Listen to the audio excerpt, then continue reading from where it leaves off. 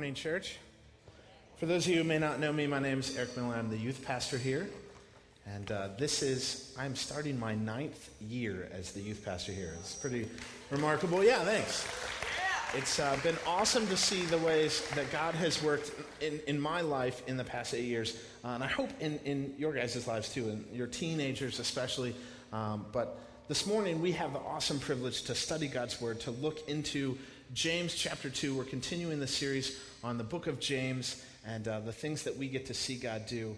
And I'm excited to look at this text. So this morning, would you open your Bibles to James chapter 2? In a moment, we're going to read this passage together. And I'm going to just review real quickly soap. We have been soaping. How many of you use soap? Now, hopefully every hand should be, okay, hopefully you use soap, okay? But I'm asking maybe now, how many of you have used the soap method, okay? The soap method we've been teaching on. All right, let's review. The S stands for scripture, the O stands for observation, the A is application, and the P is prayer, right? Okay, so we have Bibles available. One thing that we're going to start doing is we want to encourage you to bring your Bible, okay? Hopefully you will have a Bible. Bring it. We're going to use it. We use it every Sunday. We're teaching out of God's Word, so we want to encourage you to bring your Bible. If you need one, you can raise your hand. The ushers are coming around to give you one. But the words of the text that we're going to be studying, they'll no longer be on the screen. We're going to use our Bibles to see God's Word and to see the text. So it's just a change that we're going to make. And this morning, I hope that you're going to take some notes. So the questions that I'm going to ask you, the application questions, they're not going to be on the screen either. So there's that old-fashioned thing called a pen, a pencil, or if you have a smartphone and you want to use that, write these things down. I encourage you to just continue to think over those things. Let me pray. We're going to read God's Word, and let's get started. God, we welcome you here. Lord, we love worshiping you. We love coming into your throne room to sing our praise to you, to give thanks to you. God, would you make your presence known and felt in this place this morning? Send your Spirit to speak to us, to convict us. God, may this text come alive through the power of the Holy Spirit this morning. Help us to draw conclusions and the applications that we can put into practice, that we can put into work, into deeds in our own life. Pray these things through your holy and precious name. Amen. Well, would you do this? Would you stand with me and let's read James chapter 2, in honor of God's Word. Let's just stand together. James chapter 2, we're going to start in verse 14. I'm going to read. You can just follow along. This is the New International Version. And it says this: "What good is it, my brothers, if a man claims to have faith but has no deeds? Can such faith save him? Suppose a brother or sister is without clothes and daily food. If one of you says to him, 'Go, I wish you well, keep warm and well fed,' but does nothing about his personal needs, what good is it? In the same way, faith by itself, if it is not accompanied by action, is dead. But some of you will say, 'You have faith, I have deeds. Show me your faith without deeds, and I will show you my faith by what I do.' You believe that there is one God. Good. Even the demons believe that and shudder. You foolish man. Do you want evidence that faith without deeds is useless? Was not our ancestor Abraham considered righteous for what he did when he offered his son Isaac on the altar? You see that his faith and his actions were working together, and his faith was made complete by what he did. And the scripture was fulfilled that says, 'Abraham believed God, and it was credited to him as righteousness, and he was called God's friend.' You see that a person is justified by what he does, and not by faith alone." Verse 25, "In the same way, was not even Rahab the prostitute considered righteous for what she did when she gave lodging to the spies and sent them off in a different direction? As the body without the spirit is dead, so faith without deeds is dead." Isn't God's Word powerful? You may have a seat. I'm excited to be in James chapter 2 this week, especially having Pastor R just preached last week on the first 13 verses of this chapter, because I see James chapter 2 as kind of a two-sided coin.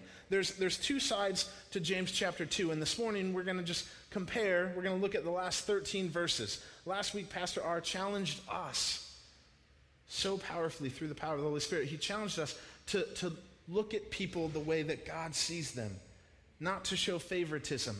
James points that out very clearly in these first 13 verses, doesn't he? He challenges us on how we look at other people, how we view other people, how our actions affect other people. We looked at that. The second half of this chapter, in my opinion, it so clearly depicts how other people see us. So the first 13 verses are how we see other people.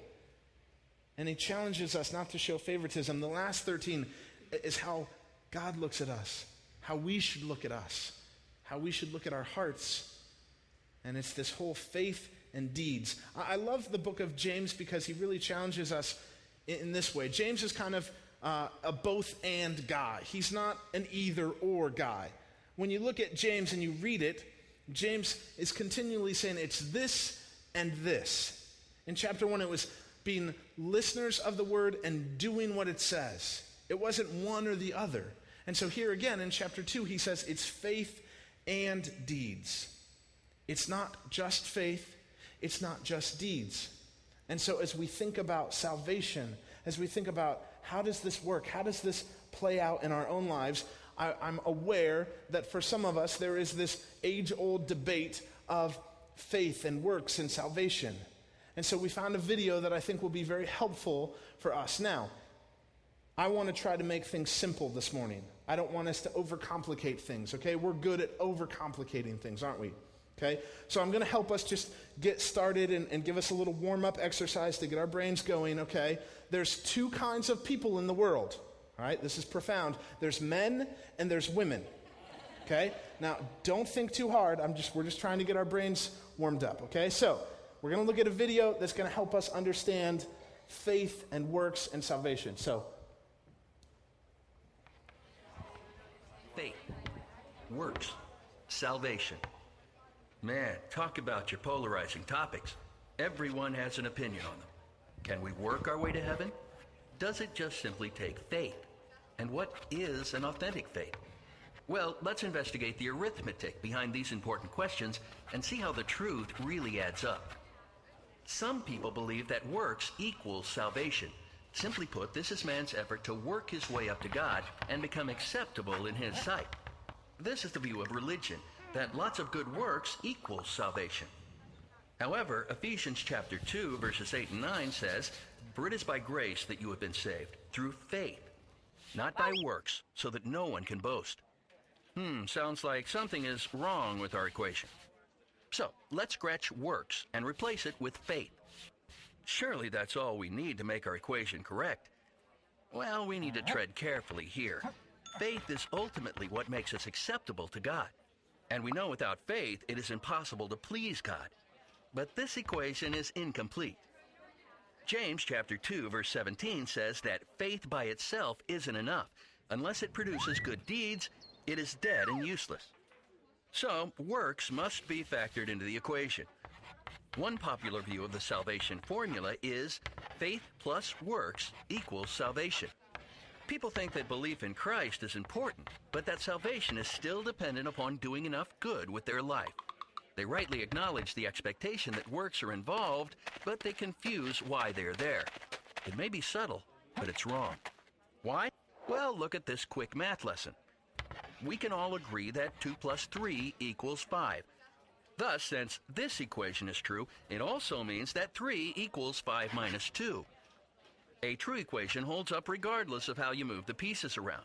We call them fact families. So let's return to our formula. If faith plus works equals salvation is true, then the formula of faith equals salvation minus works must also be true. And Professor James has already reminded us that this kind of faith just doesn't add up. Let's try this one more time.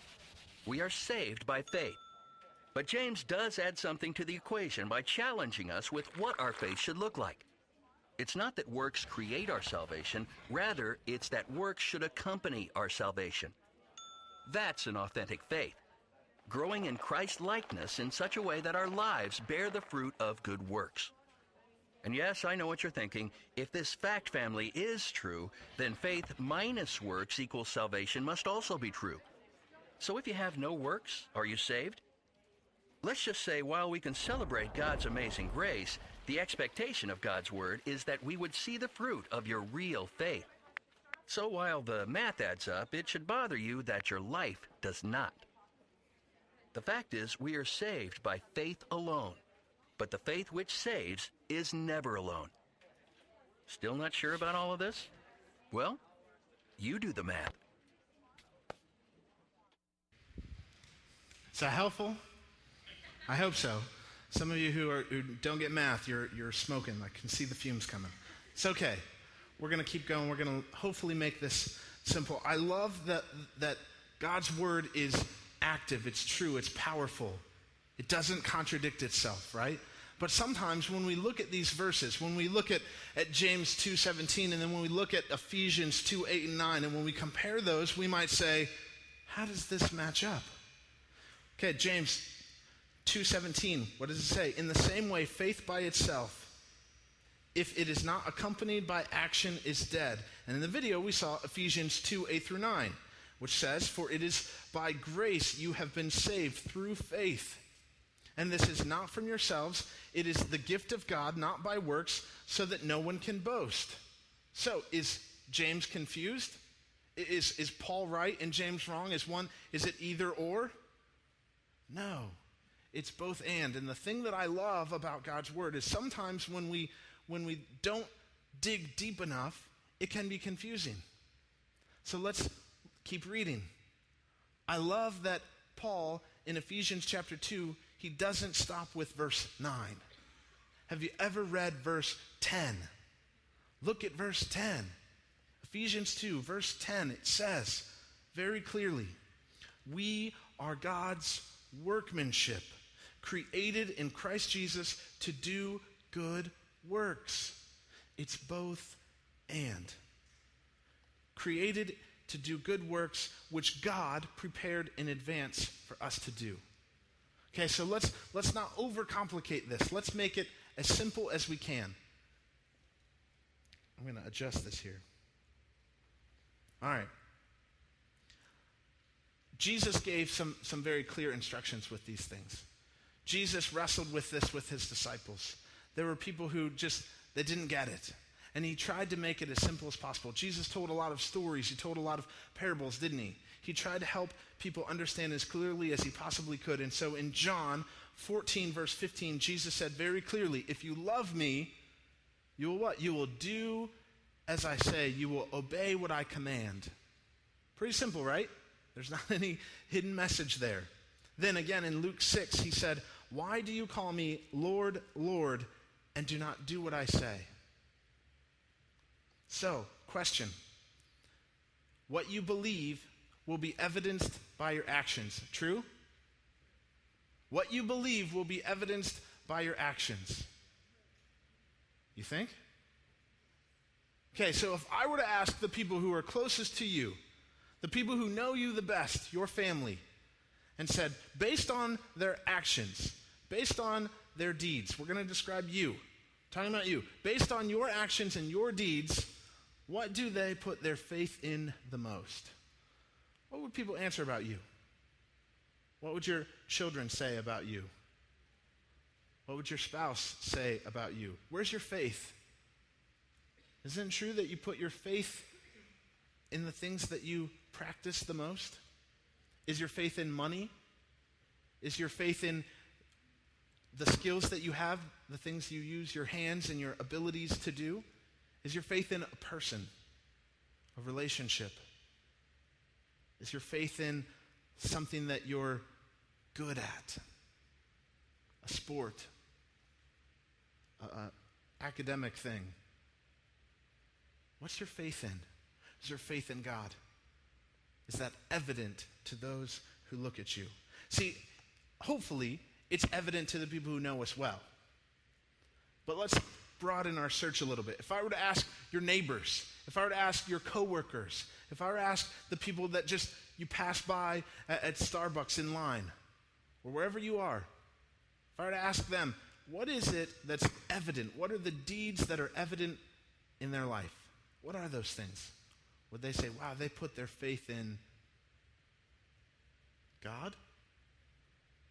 Would they say, oh, they put their faith in image? They put their faith in wealth. What is our faith in? There's three main points here that I think James challenges us with. We're going to look at these this morning. In verse 19, I love that in verse 19, James makes a great point. Let's rewind a little bit. Let's go to verse 18. He says, but some of you will say, you have faith, I have deeds. Show me your faith without deeds, and I will show you my faith by what I do. And James gives this unbelievably clear analogy. He says, you believe that there is one God. Good. Good for you. But even the demons believe that. And they shudder. So the first question that I want to ask us, the first thing that I want us to do some heart searching on, write this down. How are you different from the demons? How are you different than the demons? Think about that. I want us to wrestle with this. Kind of a trick question, isn't it? How am I different from the demons? Well, I believe that there is one God. I believe that he exists. I believe that he's all-powerful. I believe that he is in control. And James says, even the demons believe that. And maybe here's another way that you're different. They're afraid. They shudder. Do you? Are you afraid of God? Do you have a holy fear of God? Is that evidenced in your life? The demons don't have good deeds, do they? Do you? Do you have good deeds? Is it evidenced in your life? Let's keep going. Then in verse 20 he says, you foolish man, do you want evidence that faith without deeds is useless? It's kind of a silly question because he answers it himself. He says, was not our ancestor Abraham considered righteous for what he did when he offered his son Isaac on the altar? And then in verse 22 he says, you see that his faith and his actions, again, not either or, his faith and his actions were working together, and his faith was made complete by what he did. So again, a question for you. Do your actions make your faith complete? Every one of us has faith. Again, where are we putting our faith? What things are we putting our faith in? We have a great Old Testament example, Abraham and Isaac. Abraham has been waiting for this promised son, that God entered this covenant with him and promised that, hey, you're going to have a son. And then when he finally received that son, what happened? God tested him. He said, hey, I want you to give up your son. Sacrifice him on the altar. And Abraham did it, his faith in action. Then we see Rahab. I love the fact that James just includes Rahab, because oftentimes we'll use Rahab as like, yeah, but she sinned. She did all these wrong things. And so here James is like, okay, but remember what righteousness is. Righteousness isn't just not doing anything wrong. Righteousness is doing the right thing. And so it says here that they were both credited with righteousness. They did what was right. They put their faith in action. So the question, do your actions make your faith complete? One of my favorite New Testament examples of this, Peter. I love the example of Peter. I love what Jesus does with Peter. I love the illustrations, the numerous illustrations of how Jesus stretches Peter in his faith. What do we know about Peter? Peter was a fisherman, right? He was good at what he did. He caught fish for a living. That was how he provided for his family. And so what I did this past week, I went back through Matthew and I started looking, okay, what were the key points, the key faith-building points where Jesus required a specific action from Peter? And here are some of the things that I found in Matthew chapter 4. It's the calling of the first disciples.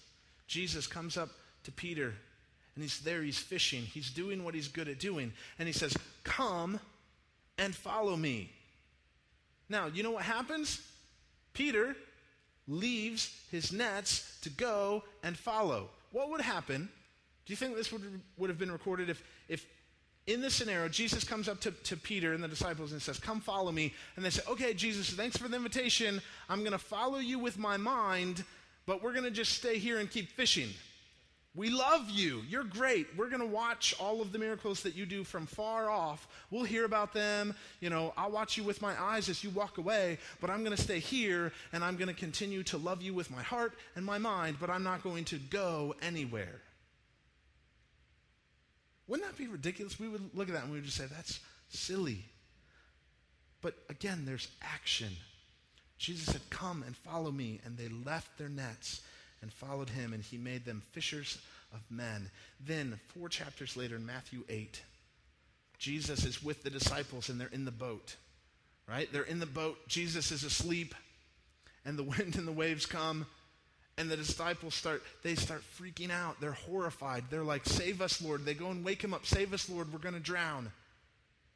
Don't you care? And what does Jesus do?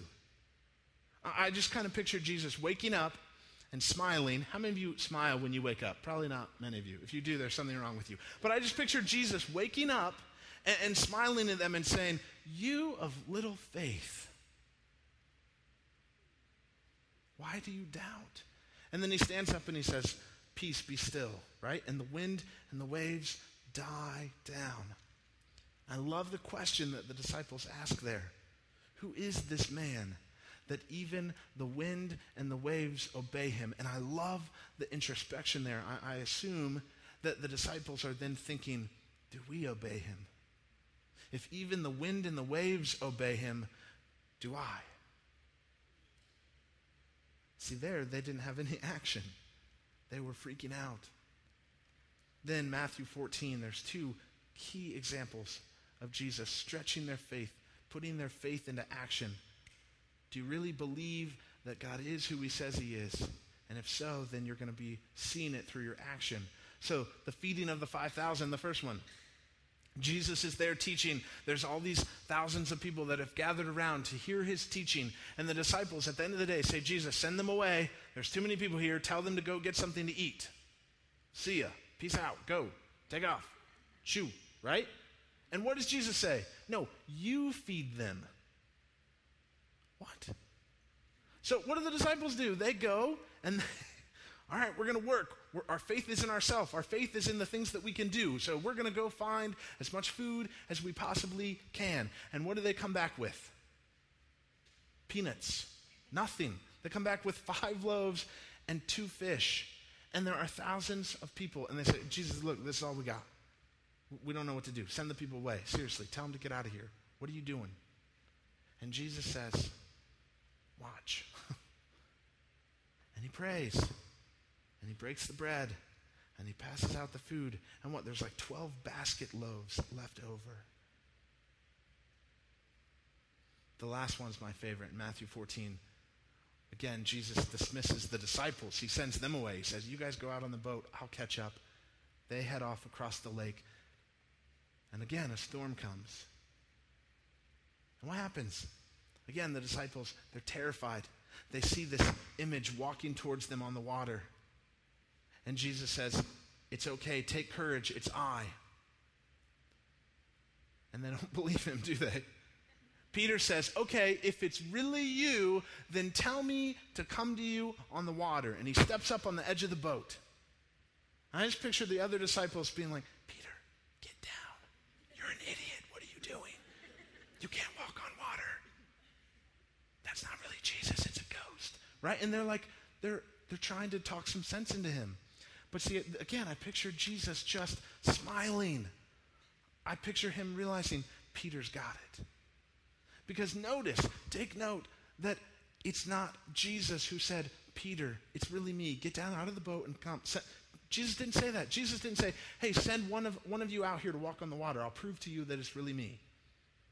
He didn't do that. It was Peter's idea. It was Peter's faith in Christ being put into action. Guys, when was the last time that through faith you said, God, if you really want me to do something, that I will do it. When was the last time? When was the last time that your faith and your actions were made complete? When they were put together and you did something incredible through God. In all of the things that I have learned through being a follower of Christ, it is that God is who he says he is, and that if he asks me to do anything, I can do it because he is with me. God is able. Amen? Do you really believe that? Do you? Do your actions show it? Do your coworkers see that? Does your family see that? Do your children see that? Do they see that kind of faith in you as you live out your life? See, we're all about our actions matching our words, right? At work, we say, well, I'm going to go and I'm going to work hard and I'm going to put in my hours and I'm going to earn my paycheck and I'm going to use the gifts that God has given me to type or answer phones or to change the oil or whatever it is that we're good at doing. We are so good at putting our actions to match our words. When we tell our spouses or our kids or our family that we love them, we match it with our actions, don't we? Hopefully none of us say, I love you, sweetheart. But then we never spend time with them. We never acknowledge their existence. We do evil things to them, right? People would finally start saying, "What? You don't really love me?" Right? Our actions meet our words. And James is saying here, it's got to be both. The last thing, verse 26. Look at this. He says, as the body without the spirit is dead, so faith without deeds is dead. My question to you here, are your deeds dead? Are the deeds that you do, are they dead? Well, what does that mean? Think about this. Are your deeds accompanied by faith? Are your deeds accompanied by faith in God? Have you just been living your life doing these things under your own power, for your own glory, for your own benefit, for your own reputation, for your own good? Or have you been doing everything for the glory of God? We are God's workmanship, Ephesians 2:10, created in Christ to do good works. Are we? By grace we've been saved. Through faith we've been saved. We've entered into a relationship with him. When we have that, God empowers us with the Holy Spirit, right? He lives inside of us. Our bodies become a temple of the Holy Spirit. He lives in us. Do you think that the Holy Spirit lives in us just so that we can entertain ourselves for our own benefit? Do you think that he lives inside of us just so that we can have a good day? Do you think he's like an air conditioning unit that works in there that keeps us cool? What is the purpose of the Holy Spirit who lives in us? Our bodies are temples of the Holy Spirit. We're to be in line with the Holy Spirit. We're to be listening to what he is asking us to do and to walk in obedience. Faith and deeds. Do you ever think that your deeds can last forever? What you do can have a kingdom impact for all of eternity. Now, I'm a baseball fan, and I love hearing some of the statistics of all of the great players. Some of you sports fans, you know of all of the things that people did on the field, right? Their deeds live on. Do yours? Do your deeds live on? Do they make a kingdom impact? Again, it's not by us. It's through the power of the Holy Spirit working through us. When our deeds are matched with our faith, and when they're led by the Holy Spirit, God can do incredible things. Do you believe that? Do you believe that? This is hard for me. It's really hard. And again, we're so good at overcomplicating things. So if we boil this all down to say, what does this really mean? I want to give us an illustration. I have this stool, okay? If I said, hey, this stool is here, it's a good stool, maybe my friend David O'Hara built this stool, he didn't, but if I said he built this stool, it's a good stool, it's sturdy, it'll hold me. I know it will. I have faith that this stool will hold me. I believe it with all of my heart. But I'm not going to sit in it. That'd be silly. Right? That would be me overcomplicating the situation. I can sit here, I can praise the stool, I can say the stool has all these great attributes. It's a beautiful stool, it's nicely made, it's strong, it can hold anybody. Any one of us could come up, we can sit in it, we could stand on it, we could do all these things. But I'm not going to. Right? And what do you want me to do right now? All of you are thinking, I know what you're thinking. Go sit in it, Eric. See. If some of you are like, I'm going to make a stool out of toothpicks and we'll see if he sits on that. I probably wouldn't. But I believe wholeheartedly that this stool can hold me. That it's created for good. It's created for its intended purpose. Are we created for a purpose? Ephesians 2:10 tells us we are. We're created in advance to do good works through faith. For what purpose? For God's purpose, not our own. So I can sit in this stool and it will hold me. I don't even have to think about it. I don't have to doubt. I don't have to worry. I can just sit here. I can sit here all day long and it will hold me. It'll be great. So are we overcomplicating things? How are you putting your faith in action? I want to invite the praise team to come back up. We're going to sing this one last song, and I want to challenge us with something. How are we putting our faith in action? What are the things that God is convicting us of? What are the ways that the Holy Spirit is stirring up in our lives, the things that we're not putting our faith in God? Yeah, we can sit in church on a Sunday morning and say, I believe God is able. I can sing songs about how he loves me, but when it comes time to living out our everyday life, is it really evident? James is a challenging book. It says, don't be merely listeners of the word, but do what it says. Keep a tight rein on your tongue. Don't show favoritism. If we were to go through the book of James and underline or highlight or circle all of the commands, and then we were to actually live out those commands out of our love for Christ, because Christ said, if you love me, you obey what I command. If we did that, wouldn't our lives look very different from how they look now? Wouldn't we see God do incredible things in and through us? What if we even just boiled it all down to James chapter 2, and we saw other people the way that God sees them, and we allowed our faith to be put into action? And rather than being silly and not sitting on the stool, we allowed God to work in and through us. Wouldn't that be incredible?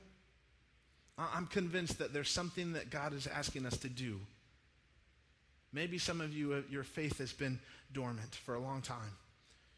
You haven't stepped out of your comfort zone. You haven't stepped out in faith and said, okay, God, if you really are who you say you are, then tell me to come to you on the water.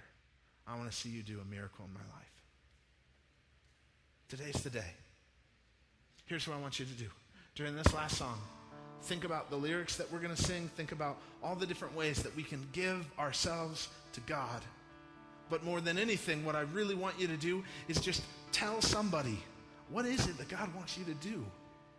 What is the thing that the Holy Spirit is saying, do this? I don't know what it is. Maybe you need to give up a sin addiction that's in your life. Maybe you need to just be bold and share your faith with somebody. Maybe you need to stop doing something so that you can start getting into God's word.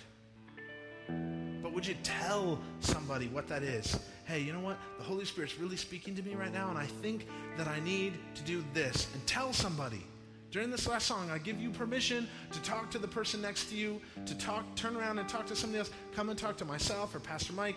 I don't care. Talk to somebody. Tell them what it is that the Holy Spirit wants you to do. Because you know what's going to happen when you tell somebody, when you talk, what the Holy Spirit is asking you to do, when you breathe that into existence, it becomes reality. And it becomes something that you need to do. Stop stalling. What is it that you need to do? And then, when you've done that thing that's going to be hard, we know it's going to be hard to do, but God gives us power. He gives us power through the Holy Spirit to overcome sin. When we do that thing, then tell that person, hey, I did it. God helped me. And then we get to rejoice, and we get to celebrate, and we get to praise God because He is able. He is at work. He is faithful. He is good. He is holy. He is all of these things. We often sing just about God's love, but He is so much more than that, isn't He? Well, how do you know if you haven't put it to the test?